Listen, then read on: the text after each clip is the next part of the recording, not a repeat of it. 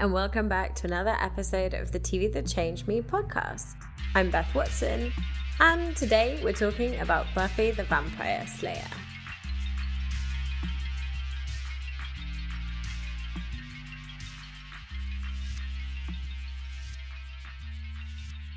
So as it's almost Halloween, today is a bit of a spooky special. Not only are we talking about vampires, ghouls, ghosts, etc. in the glorious show that is Buffy the Vampire Slayer, but I'm also doing it with my spooky doppelganger, the other Beth Watson.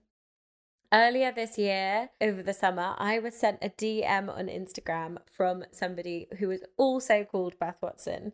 Basically, she had discovered me through a misunderstanding about this podcast, which we'll talk about when we get to the interview part of the show, and had discovered that we have not only the same name, but the same hair color, the same interests. We both have a podcast. We both love talking about popular culture, and we're both queer. So at first, we were both really spooked out and we're like, what is this? Is this some kind of scammer? And then after a short while, we realized that this kind of serendipity deserves a podcast episode to celebrate it. And after a little bit of chatting, we realized we're both massive fans of Buffy the Vampire Slayer, and we're both huge fans of the episode Doppelgangland, which is all about doppelgangers. So, yeah, spooky season, doppelgangers talking about doppelgangers in the spookiest show of all, Buffy. And I hope you enjoy it.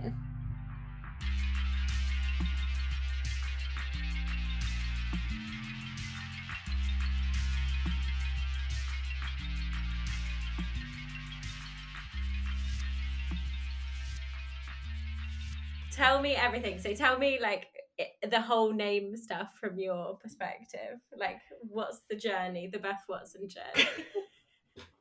How did I get my name, or how did I discover you had it?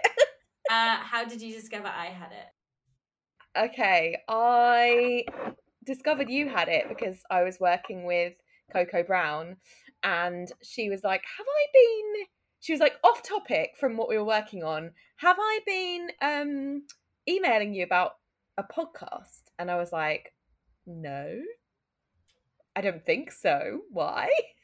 And she was like, is your surname Watson? And I was like, yeah.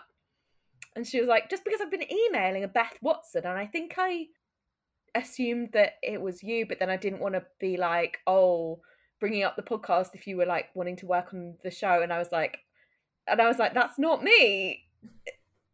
And she was like, is there another Beth Watson? And I was like, not that I know of. And she's like, is your email this? And I was like, no. And then I had to like stop my rehearsals and Google you, because I was like, this is too weird. Like, is someone impersonating me? And they found you. I was like, no, it seems to be another genuine Beth Watson and not like an imposter pretending to be me. Oh my god, that's so weird. You know, in kind of like, I don't know, you never think about people talking about you when you're not there, really. You kind of like, I always think when I'm not around, I cease to exist. I don't know. But like, it's really weird that happened. But funnily enough, I kind of knew you existed because I had been writing some stuff for Brighton Fringe, I think. Yeah. For Broadway Baby for Brighton Fringe. And then I was like retweeting something and I saw that you had like retweeted something really, really similar. And then I think I was like, I clicked on your Twitter and I was like, oh, this person has like also got my name, also into theatre, also brown hair, also like queer ? So I was like, feminist ? I was like, okay, yeah, do you think you're unique in this life? It was such a weird experience, because I think I'd Googled our name and got like a load of Americans, right? Yes. And had never like somehow managed to avoid like stumbling across anything you'd written for Broadway Baby or worked for Brighton Fringe, because like, I guess if you Google my name and theatre, like some of the stuff that comes up is me. But I'd never like scrolled down far enough to hit any of the stuff that, or notice anything that wasn't me. I think if my name and Broadway Baby came up, I'd assume that, like, rather than being like, did I write something that I've forgotten about? I would assume that, like, my name was mentioned on the same page as something else.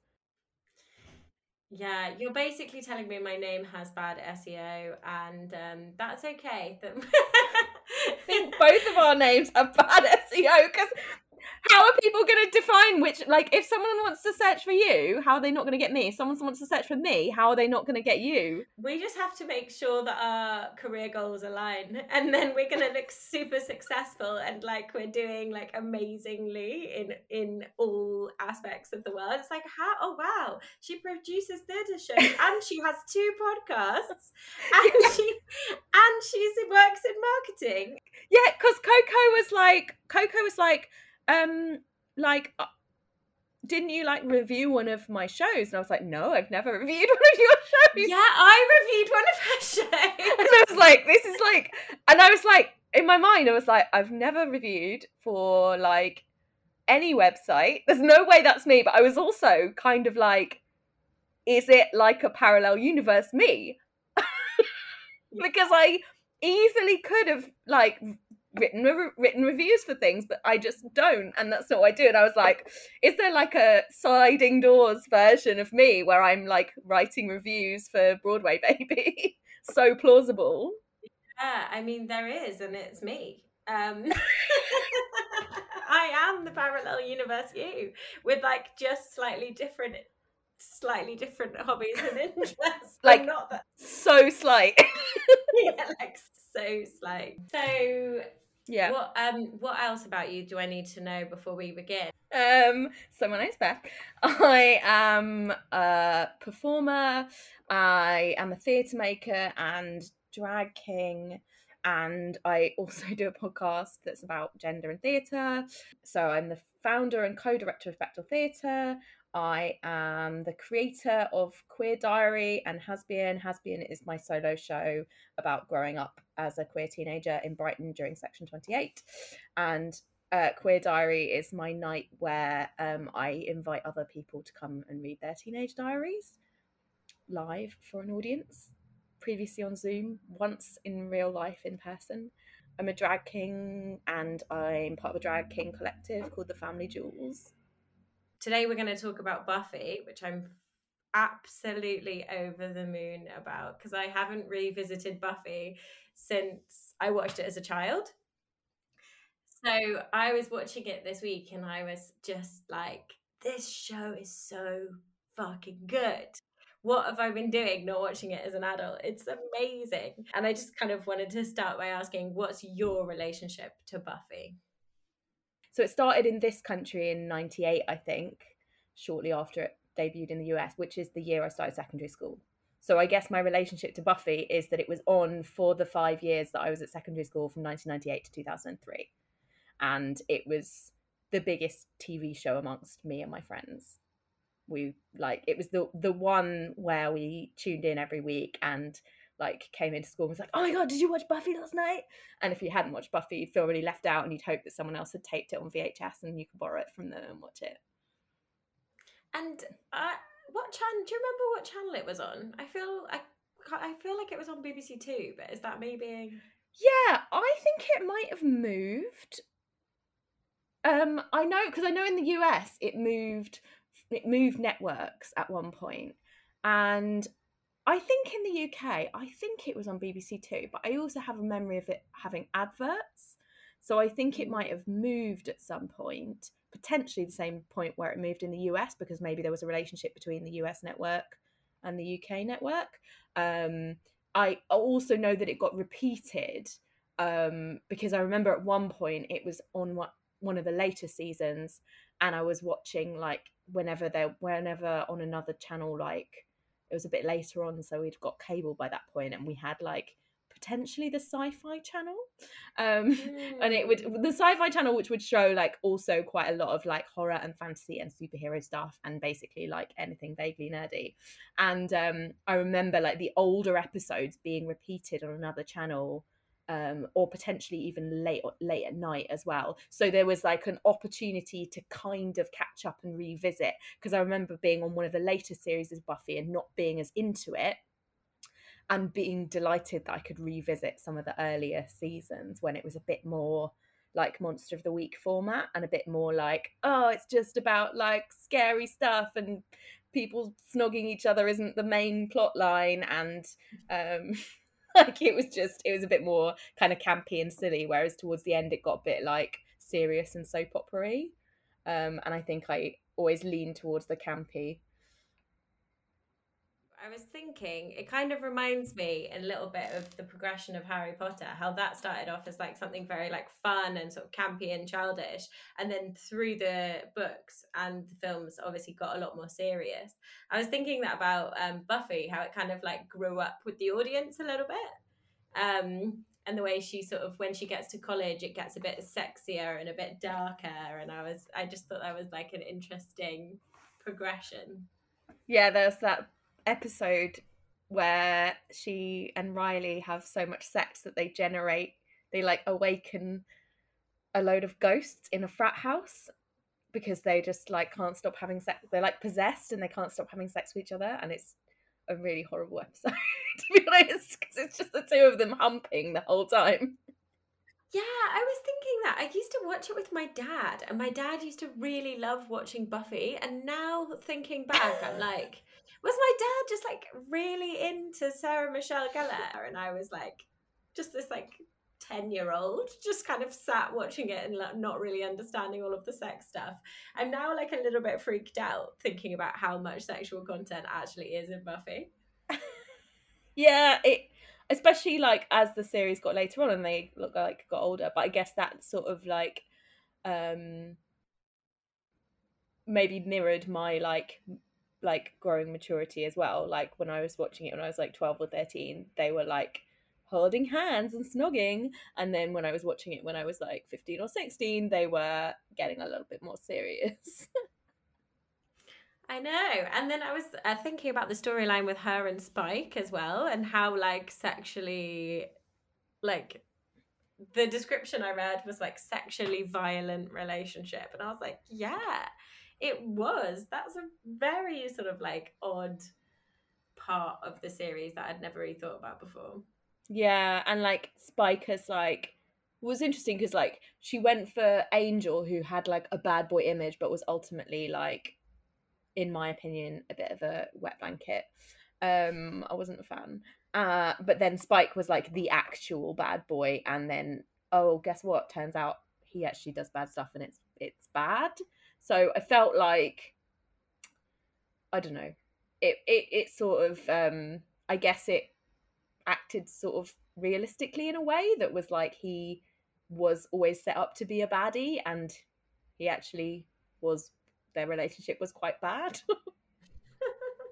But it didn't hold, I guess it didn't hold like a huge amount of um like it didn't hold a huge amount of blame on Buffy for like, you know, it wasn't like Buffy was sort of being punished for being sexual. um I think. But it was definitely like, oh, he's a bad person. Can I like make him good? No, you can't. Yeah. And that's fair enough. That's a good message, is I guess. Don't try and change people. But so when you were kind of growing up and you were watching it with your mates, reporting back after all the episodes, why do you think Buffy had such a big impact on you and other people your age?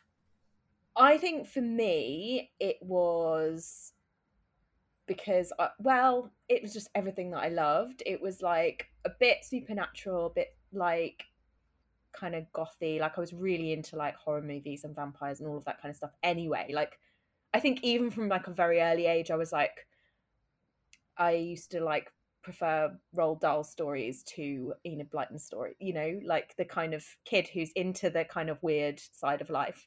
And I've also never really been into like, as I said, the end of the series, like season 6, 7, where it starts to get a bit more soap opera. Like I was never really into that kind of side of storytelling. I was always into kind of horror movie type storytelling, where it's like there's a baddie, there's a goodie, they have a big fight, there's some jokes along the way, like horror movies, action movies, sci-fi, all of that kind of thing. Much more my scene than like the kind of Dawson's Creek style programming that I think was often aimed at like teenagers of my age, like teenage girls and particularly were expected to be into like romance and friendship drama, and I was just not really. I was like, and I'm not really into that kind of thing.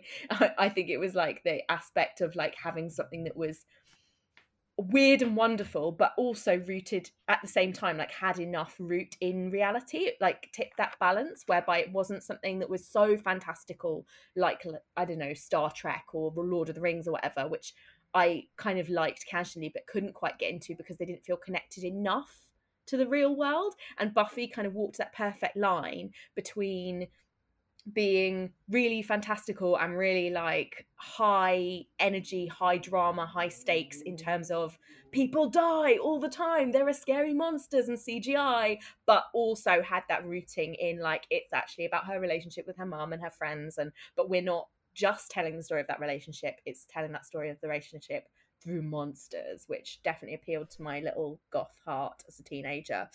And also retrospectively looking at how present like themes around queerness were in not only in the bit where this is a spoiler inclusive podcast, right? That's our spoiler klaxon telling you the next few minutes of the show will contain TV spoilers. Skip ahead if you haven't watched the show yet. Because I know somebody who recently rewatched it and they didn't know that Willow was going to end up in a relationship with a girl, and they were like, "Oh my god, Willow's gay!"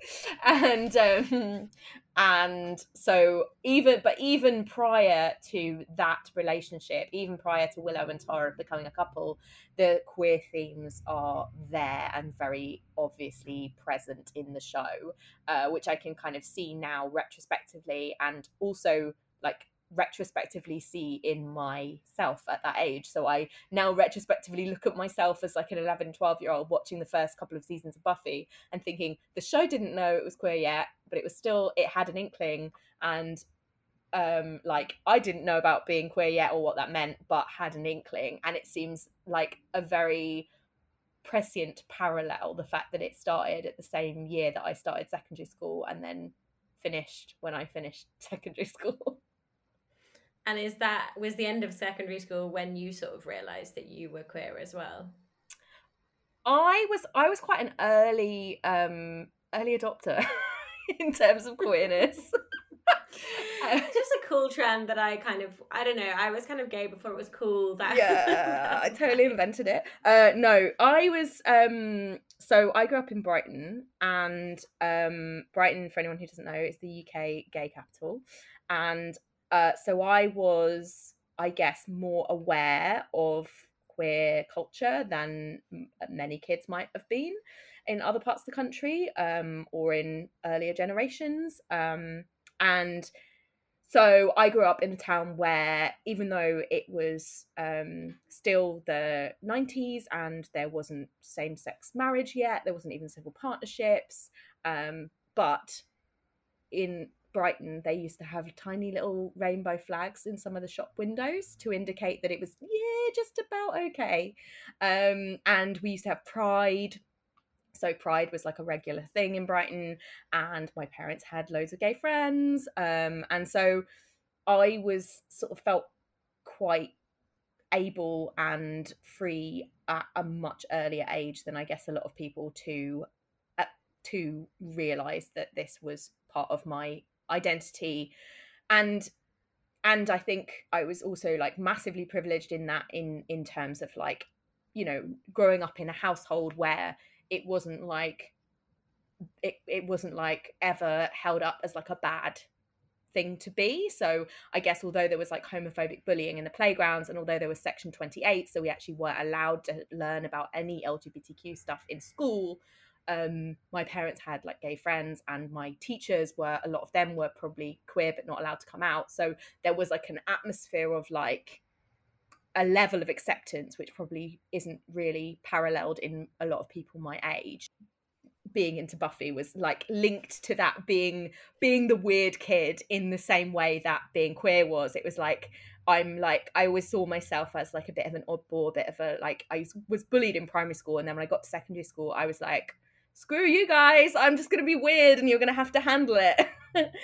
Was my kind of response to having been bullied quite badly when, like, as a small child, and realizing quite early on that I wasn't going to fit in. I was able to sort of embrace queerness. And so as that kid at school who was very like, yeah, whatever, just deal with it, I think there was almost like it felt like a bit of a letdown that there wasn't more representation for us in pop culture, because I think, not to be like we were trendsetters, but we were slightly ahead of time in terms of how accepting we were of ourselves and each other as a friendship group.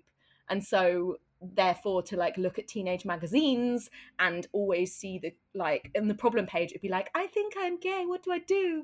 And then being like, it's normal to have crushes on your friends, it doesn't necessarily mean you're gay. And then you turn the page and it's like, which boy do you have a crush on? That's the only option. And it's like, well, you're on the one page saying it's okay if you are gay, but you might not be. And then on another page it says, oh, do you have a crush on Leonardo DiCaprio or like any of the other like look-alike options?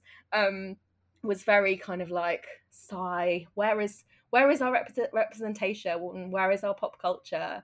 And Buffy, like, increasingly as it went on through the series, is started to provide that.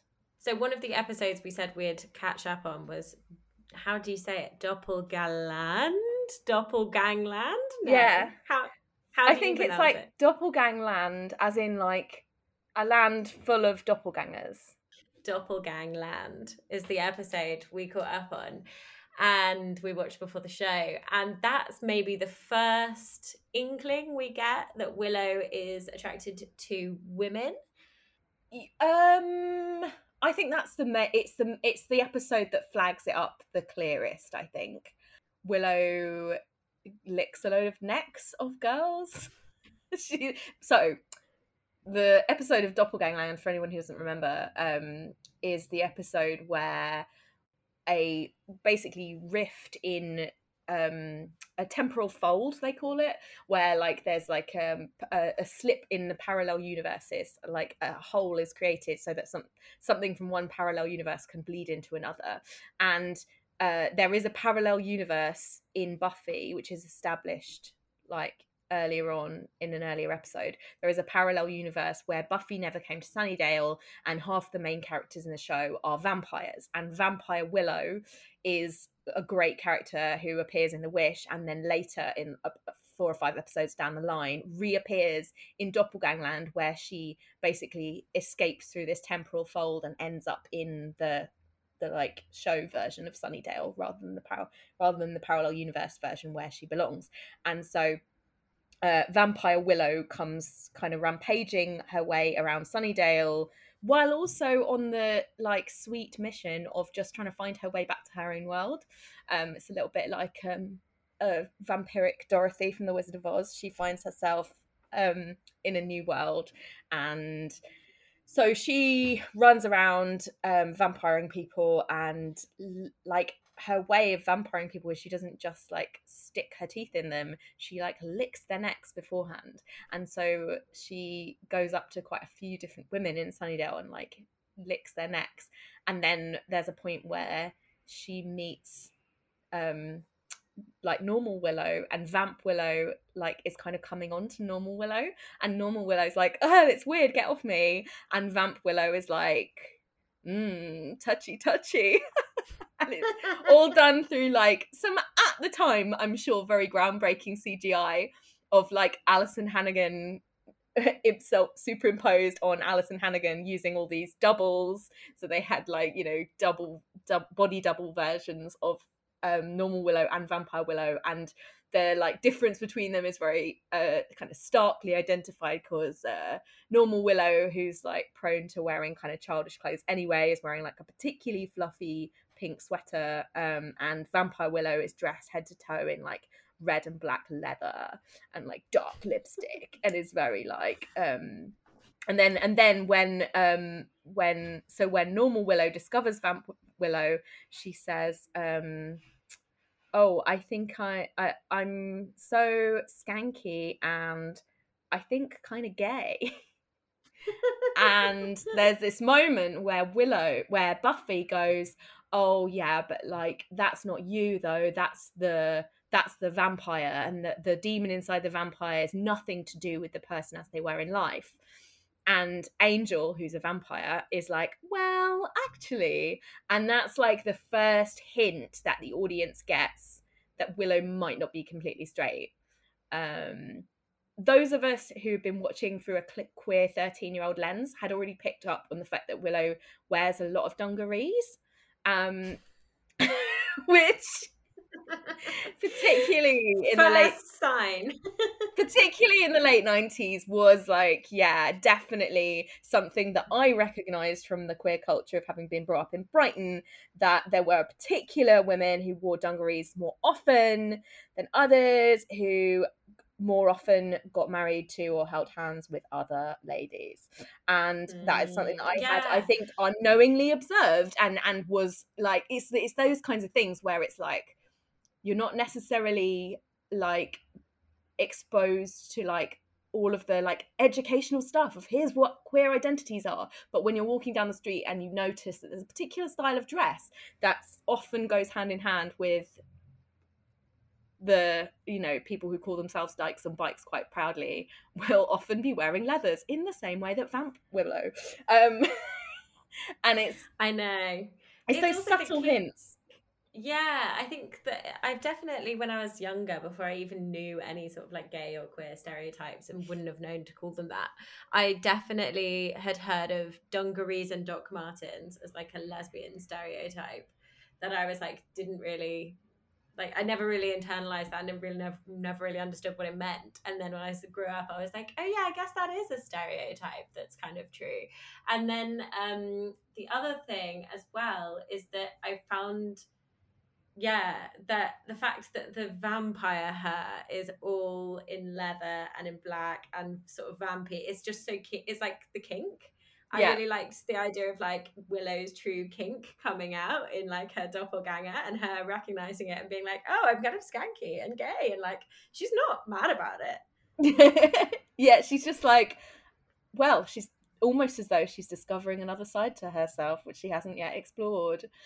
Yeah, it's quite like when you look back at it now, it's quite obviously flagged, but then there's subtle stuff that like I don't even know, like in The Wish, which is the episode that's a few episodes before Doppelgangland, where Vamp Willow first appears, Vamp Willow is in a relationship with vampire Xander, and Willow and Xander at this point have like, I think they like, Willow had a crush on him for ages, and then they like accidentally snogged, and they like, both of them were in relationships with other people, and so there was a big drama around that.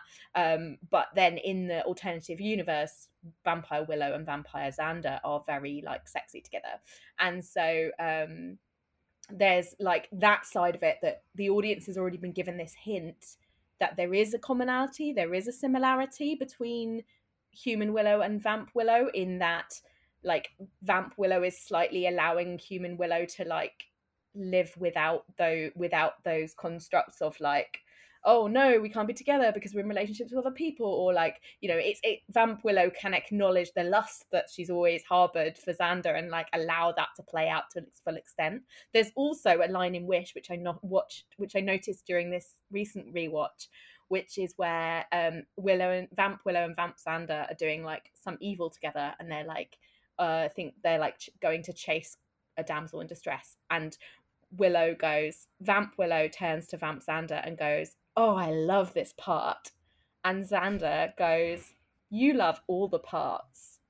And I watched it this time and I was like, Willow is a bisexual. I know that later on, Joss Whedon wrote in that she was gay because he was too afraid of putting bisexual representation onto mainstream TV. And you know, the networks wouldn't allow it, or you know, some rubbish like that. But there are hints all the way through that Willow just isn't going to conform to the boxes of gay or straight. Yeah, and I think she really did have feelings for Xander and for the character Oz that Seth Green Yes. plays as And so well. did I think she I had have feelings for feelings for those Oz. people. Yeah, totally. And I think you're right. And I think at the time, I got a really good stat actually that I wanted to tell you. It said that at the heyday of Willow and Tara's relationship, 2% of TV characters at the time were queer. I think this was in 2001, 92% of which were gay men. Wow. So I just loved that. And then, and that was from the Children Now Primetime Diversity Report, whatever that is. And there, I just thought that was amazing because, like, it shows just how rare it was to have Willow as a primetime TV character who is queer. And a And main it, character as well. yeah, and a main character, and not maligned in any way. I mean, eventually maligned, but at first, not. At first, it's like the relationship is not really seen to be a problem, I think. I think although there are problems with the representation, I guess the representation of Willow's queerness isn't perfect, but you can see that you can tell, I think, that it was done quite carefully. So the scene where Willow comes out to Buffy, I think, is a real strong attempt to be like, let's not like gloss over this and pretend that this isn't a quite a stressful conversation for Willow to have, that Buffy is just going to be like la la la, everything's fine straight away, but also it's done in a way that it is okay actually. And so when the conversation happens where Willow is basically saying to Buffy, and key to my earlier point that I think Willow is a bi icon, key point is that Willow, when she comes out to Buffy, doesn't say, I'm gay, I'm a lesbian. She doesn't define her sexuality in those terms. She says that she's in love with Tara. And Willow and Buffy is like, oh, that's great, Willow. That's really, really great, Will.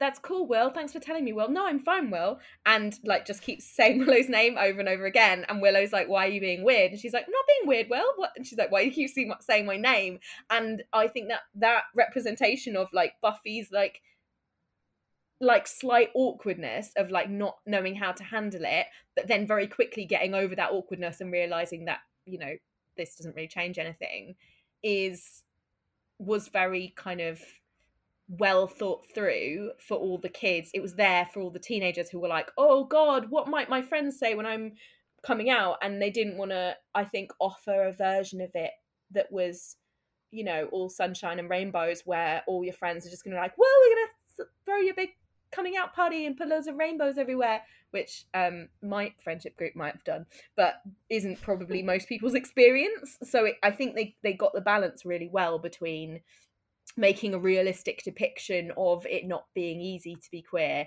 but also not having the queer character traumatized by that coming out process, and not making the coming out thing like a huge like cliffhanger plot line, or making like her relationship starts off and it's a bit on the down low, but it's not like hidden. So they don't like, there's not, although Willow and Tara's relationship remains unnamed for quite a long time, you don't get scenes where they're like, oh my God, quick, someone's coming, let's pretend we weren't holding hands, or anything like that. And so I think it was quite conscious in its depiction of their relationship, and they did fight quite hard against censors for them to be able to like express physical affection for each other in the same way as like, you know, straight couples were allowed to. And I think it doesn't always get it right, because sometimes it does border on them being like weirdly desexualized in a way, in the way that they're like always wearing like really, really long dresses, and they're like, it's almost like they were worried about over sexualizing them, so they put them in this very like cozy like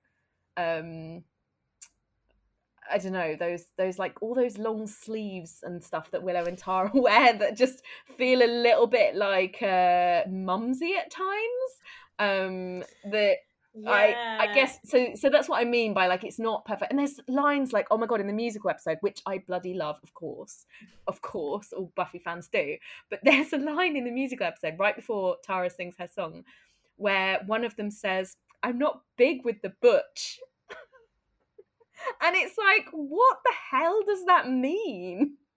Like, I'm not big with the butch. Is that like saying like, oh, I'm not keen on butches? No, it was saying I'm not butch. Yeah, right. But it was like, it was just a very weird way. It was like a clumsy way of phrasing it, in that you could tell that line wasn't probably written by someone who has butch as part of their like daily lexicon. Yeah, I think it's really interesting, the depiction of like queer women and in the sort of 90s and noughties. I think you were either like a butch comedic character, or you were allowed to be in love, or you were allowed to be sexy. Like you're either like a butch comedic character, or you're femme, and then you're allowed to be sexy, and then by sexy you're allowed to be in love. When I see that he was pushing against the sexualization a bit of queer women by making them dress in sort of drab clothes, but he also let them be this kind of like devilish witchy pair of like deviance a little bit as well. I don't know. I was reading an article about it that was basically saying it's kind of playing into the idea of like lesbianism as morally wrong and sort of witchy and occult, and I was like, but that's kind of cool. I don't know. I don't really see that as necessarily such a bad thing. For those of us who wanted to be witchy and who grew up with like The Worst Witch as one of my favorite books, and also like the, you know, movies like The Craft had come out just before Buffy, which were very like, kind of alternative girls bonding together without necessarily needing to like center their love lives in who they are. And you know, that movie has its own problems, but like I definitely looked at movies like that and depictions of kind of witchiness as linked to like girls existing in their own right, and like, you know, 90s feminism, I guess. It sounds, from the research I've done, it does look like Whedon did yeah, I know. It does sound like he really pushed for them to be a couple. And in the episode The Body, in which, spoiler, that's our spoiler klaxon telling you the next few minutes of the show will contain TV spoilers. Skip ahead if you haven't watched the show yet. Oh my god. Buffy's mum dies. He apparently really pushed for them to have a kiss, like to calm Willow down, because she's so shocked about the death of Buffy's mum. And that's amazing. He was obviously like, for some reason, like really down with the queers. But then when you get all of this other stuff of like, oh, he was kind of like abusive on set, there were these there's been all of the stuff come out from the actor who played Cordelia. Yeah. Saying that he called her fat when she was pregnant, and was like a kind of like an abusive boss, essentially. I'm just really confused about where his moral values lie as a person. I think, yes, I have a lot of thoughts about that. I'm quite glad that I never got into the kind of behind the scenes world of Buffy enough to like have built up the kind of idolizing of him that a lot of Buffy fans had. I consume pop culture, I think, very much on a like, especially as a teenager, like on a surface level of like, who are the actors, who are the characters, and didn't really think about who was writing it or whatever. But yeah, I think my take on him is that he's a massive egotist who wanted to give him, who has enough values to want to give himself a big pat on the back for being a great feminist.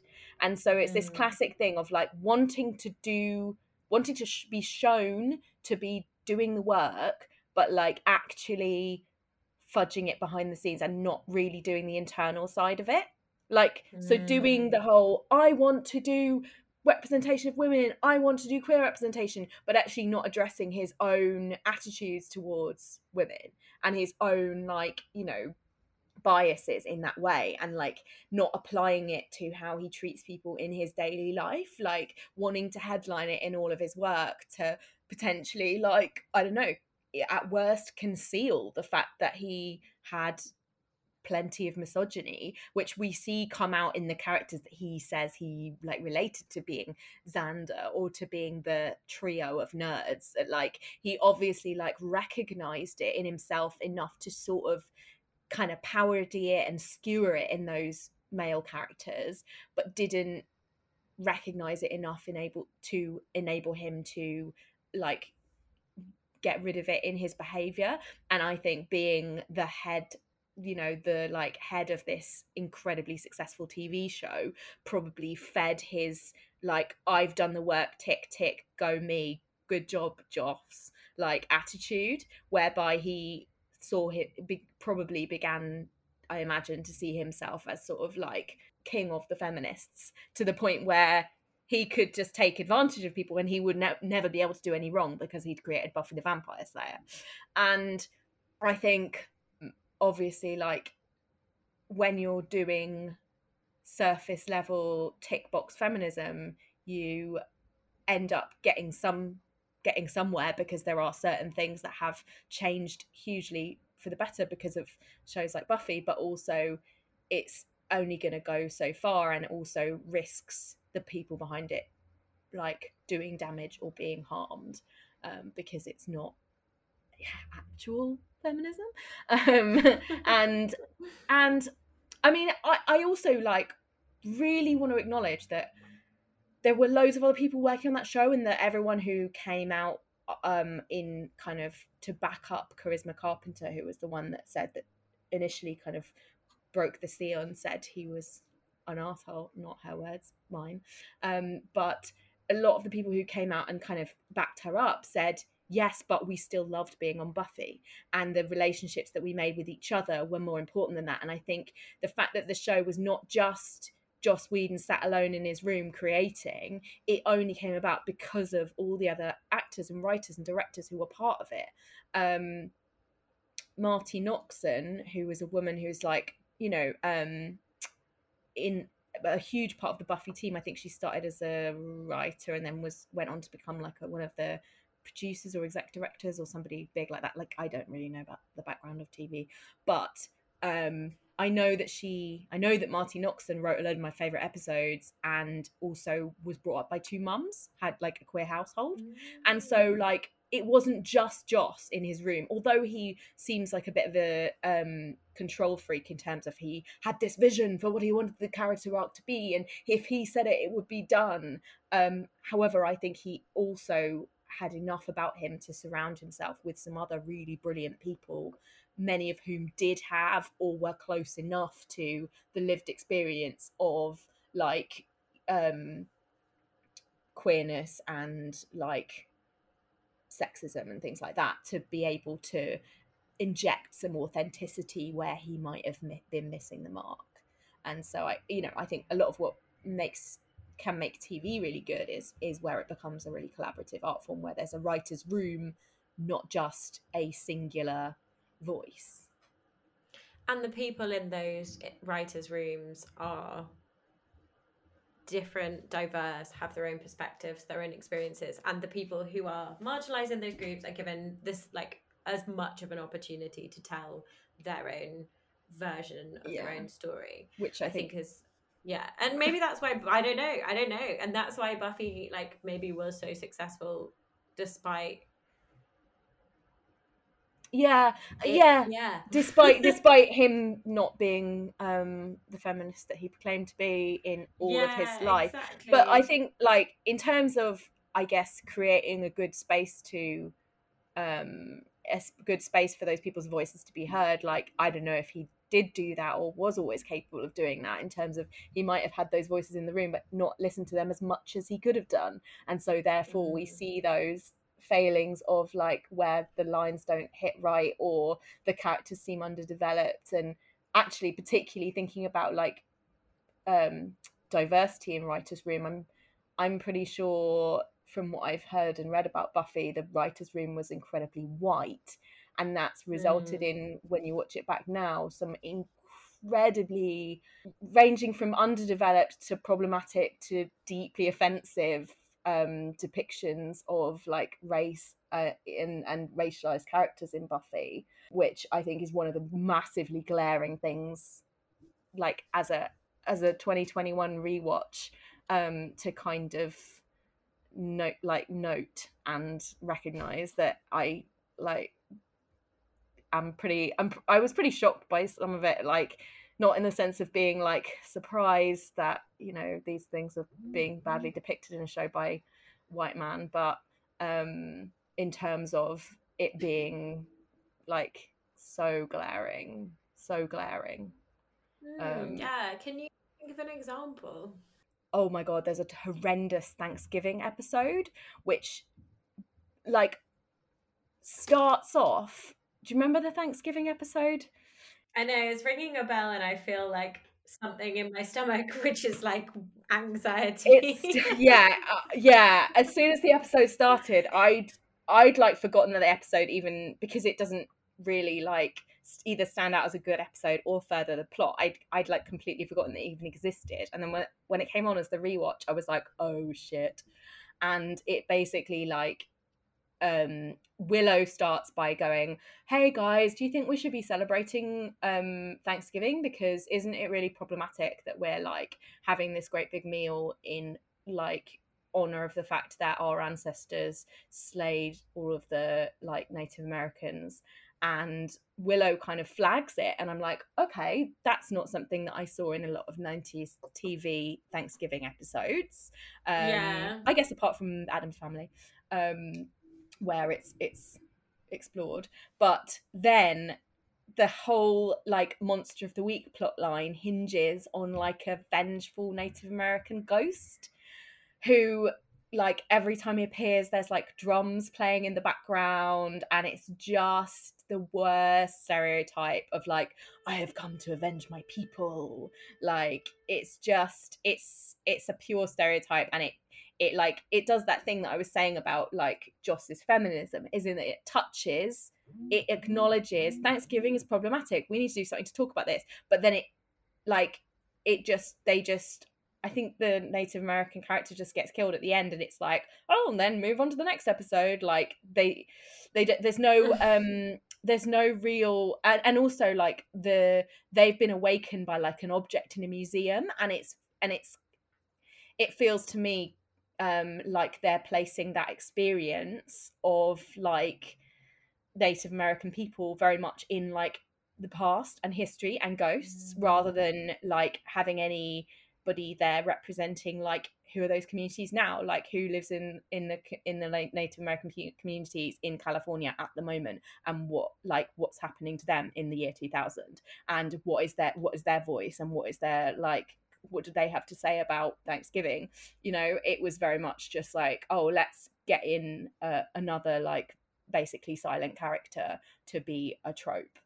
And then even in the musical episode as well, there's been criticism of the fact that the like Broadway dancing ghost is like played by a black actor in like a kind of devilly costume with like a zoot suit, like kind of like a 1940s suit that would be like is particularly associated with black performers, and he like just like tap dances, and again it feels like it's playing into a stereotype, and he preys on like Buffy's sister, the young vulnerable white girl, and it feels like it's playing into stereotypes about, you know, predatory black men. It feels like every time there is a character, not every time, but like a lot of the time when there is a character who isn't white in Buffy, they will be, oh, also in the final season when they have all the Slayers come in, and there's one of them is Asian, and there's like, oh, all the jokes about her not understanding English, and it's like they're supposed to have rounded up slayers from all across the world, and they have like one Latina slayer, one East Asian slayer, and like one black slayer, and it's like, oh, that's all of the slayers in the world, is it? And the one like East Asian woman is basically silent, or she doesn't understand, or she's, you know, she's confused all the time. And it just, yeah, it's race in Buffy is not good. I think you've like made me really think about Joss Whedon's approach to characterization as well. It's just like I feel it a lot with Buffy. I feel like she's very much like a tropey Xena warrior princessy person. Like she's feminist in the way that she saves herself. She's like going against the stereotype of like a blonde woman in a dark alley. But then the like hypersexualization of her in later seasons, where she's like, you know, the storyline with like was it with Riley and the sex all episode, and then the Spike storyline where he's like attempts to rape her, like trigger warning, is like very, it's just exactly the same thing. It's like it's paying lip service to like these things of like, oh, we want like women characters to be well fleshed out, but then it's completely falling into the same traps of like all of the tropey nonsense that you experience beforehand. Yeah, it really is. And they're all so thin, and they're all so what we'd call conventionally attractive. There's, you know, there's not a broad amount of diversity in terms of like the kinds of like white cis women that Joss is representing, that he's like, oh, we've got a blonde, we've got a redhead, we've got a brunette, but they're all going to have exactly the same body type and they're all going to like have exactly like really like similar facial features as well. Like, you know, they all kind of like got these tiny little button noses, and they all look like they wouldn't be out of place in like cheerleader outfits. So exactly, yeah. But I mean, saying all that, it's an incredible show. saying all that, and about, you know, the problematic politics and Joss Whedon's, you know, being a knobhead, I think I also have been watching it at the same time as watching for the first time, which I actually haven't finished yet, so don't spoil it, The Sopranos. And I'm noticing that they were on at the same time. That the attitude towards The Sopranos is this reverence of like the greatest TV show of all time, and it's like upheld as this like big beast in like the way people talk about pop culture and television. But I've noticed a lot of parallels in terms of character arc and character development, and the way characters in both Buffy and The Sopranos are in there for the long run. You have characters that come out from the sidelines and become a main character. You have characters who are, you know, who make mistakes and who learn and who are really complicated. You have it, even like The Sopranos, in terms of like having certain episodes that are centered around like a kind of problem of the week rather than a monster of the week. But like, you know, you will have like standalone episodes, and you will have that they then link in with the broader arc of like the character growth of the main characters, and all their relationships are like in a similar way to how Buffy is. It's like not just a gangster show, it's a gangster show, but it's actually all about the relationships. It's the same way Buffy's like not just a monster show, it's not just, you know, the Twilight Zone or the Addams Family or whatever. It's actually about their relationships, and that kind of idea of having a TV show where you have a genre and you use the tropes of the genre to actually explore kind of like depths and like truths about human behavior and human kind of interactions. And also another thing that both Buffy and The Sopranos do is play with some real surreal shit, like what we were talking about Doppelgangland, the idea of like parallel universes, and like the in Sopranos, like you have like all Tony's like dream world stuff, and all of this stuff that happens in the like kind of dream universe of Tony Soprano, I think is very much it's done similarly in Buffy, in that they use these like strange episodes that happen like while, you know, a character is like asleep or in a coma or like going through a crisis or under a spell, and all of this stuff, to explore the kind of the unsaid between the characters and the psychology of what's going on underneath their kind of everyday behavior. And then you see their everyday behavior in a different way because you've like seen into their psyche in a way. And I just think it's interesting how still when I hear Buffy referred to casually in conversations, it's like, oh my god, lol, Buffy, pop culture, 90s fashion. And The Sopranos is, oh my god, narrative storytelling, it's like a novel but it's a TV show. And actually, like, I think it's interesting the way I see both of those TV shows talked about in different ways. And it's quite obvious to me that like Buffy is just as strong as the Sopranos in terms of character development, in terms of balancing comedy and drama, in terms of creating a like long lasting arc, and yet is not given half the like accreditation of being a groundbreaking like epoch defining piece of culture. I totally I totally agree with that comparison. And something that comes up so much, like talking about different TV shows on the podcast, is like the way that anything that's liked by teen girls is generally like depreciated and like often snubbed for Emmys. And I'm like, so the episode The Body, where her mum dies, I feel like that might have been nominated for or won an award potentially. Yeah, because that's an incredibly clever episode. And I think the way that you are convinced throughout that episode that something paranormal is going on with her mum dying, and you're second guessing all the time about whether or not like this is just a curse or this is just some sort of parallel universe, like that is such a clever episode because it's so stripped back and there is very little magical presence in it. And I just think the way that was played on was just like incredibly clever and well done. And yeah, people love The Sopranos. I've had so many boys tell me they want to come on the podcast and talk about Sopranos. Wow, it's really interesting. What a surprise.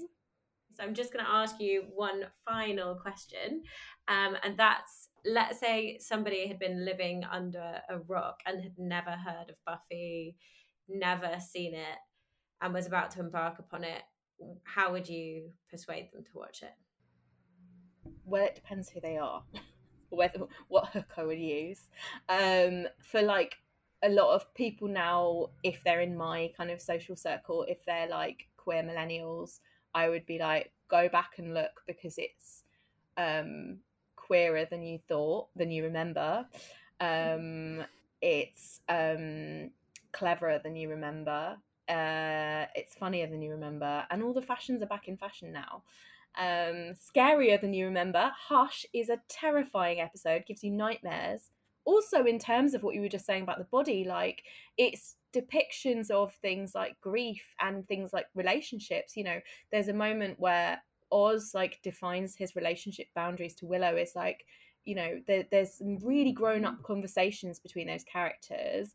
When characters die, it's dealt with in like quite a mature way, in that like I think, you know, it does exemplify the fact that I believe that Joss Whedon had like experiences of grief. I think he lost his mum, and I think this is like the strength of where he is telling from lived experience. It really shines. That's where the moments where the show kind of, you know, where it's depicting something like losing someone close to you that a lot of people can relate to, and it does it in just a really powerful way. And I'd say, yeah, there's a lot more to it than the like fun CDs that you remember listening to on the soundtrack and the like cool leather skirts, even though they are a really fun part of it.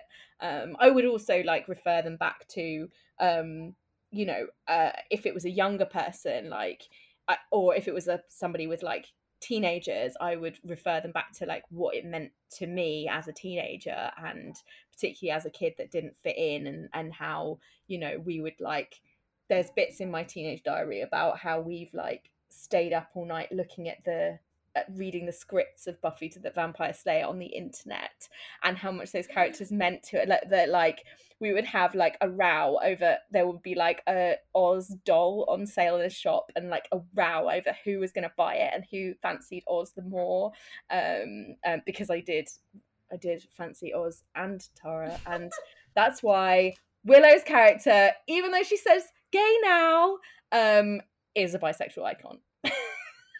I totally agree, and that's a perfect note to end on. Thank you so much, Beth, for coming on the show. Is there anything you want to plug? Oh yeah, my own stuff. So I am the creator of a project called Queer Diary, where I read diary entries and invite other queer people to come and read diary entries, about, they don't have to be about Buffy, but about pop culture, or like whatever you've drama you had going on in your life. It doesn't have to be diaries as well. Like, people come and they read like poetry, they read fan fiction, they read, somebody came and read like a review of a film that they'd been to see as a teenager, and written as a teenager, so that's really fun. And I also host a podcast, although it has been on a break for the pandemic. Unlike every other podcast which started during the pandemic, we've been on a break for the pandemic, but that's called Bechdel Theatre, like the Bechdel test, Bechdel, and it's about gender and representation on stage things. So you can follow Bechdel Theatre, you can follow me, you can follow Hasbian Show on all social media, Hasbian, Hasbian. Those are all the things you can follow me, and I'm at Beth What Can I Do on all the social media. Thank you so much for coming on the show.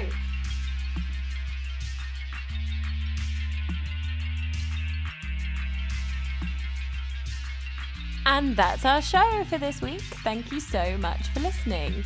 This episode was produced by me, edited by me. Music was by the beautiful musical mastermind that is Iora. You can check her out on Spotify. She's always got new things bubbling away.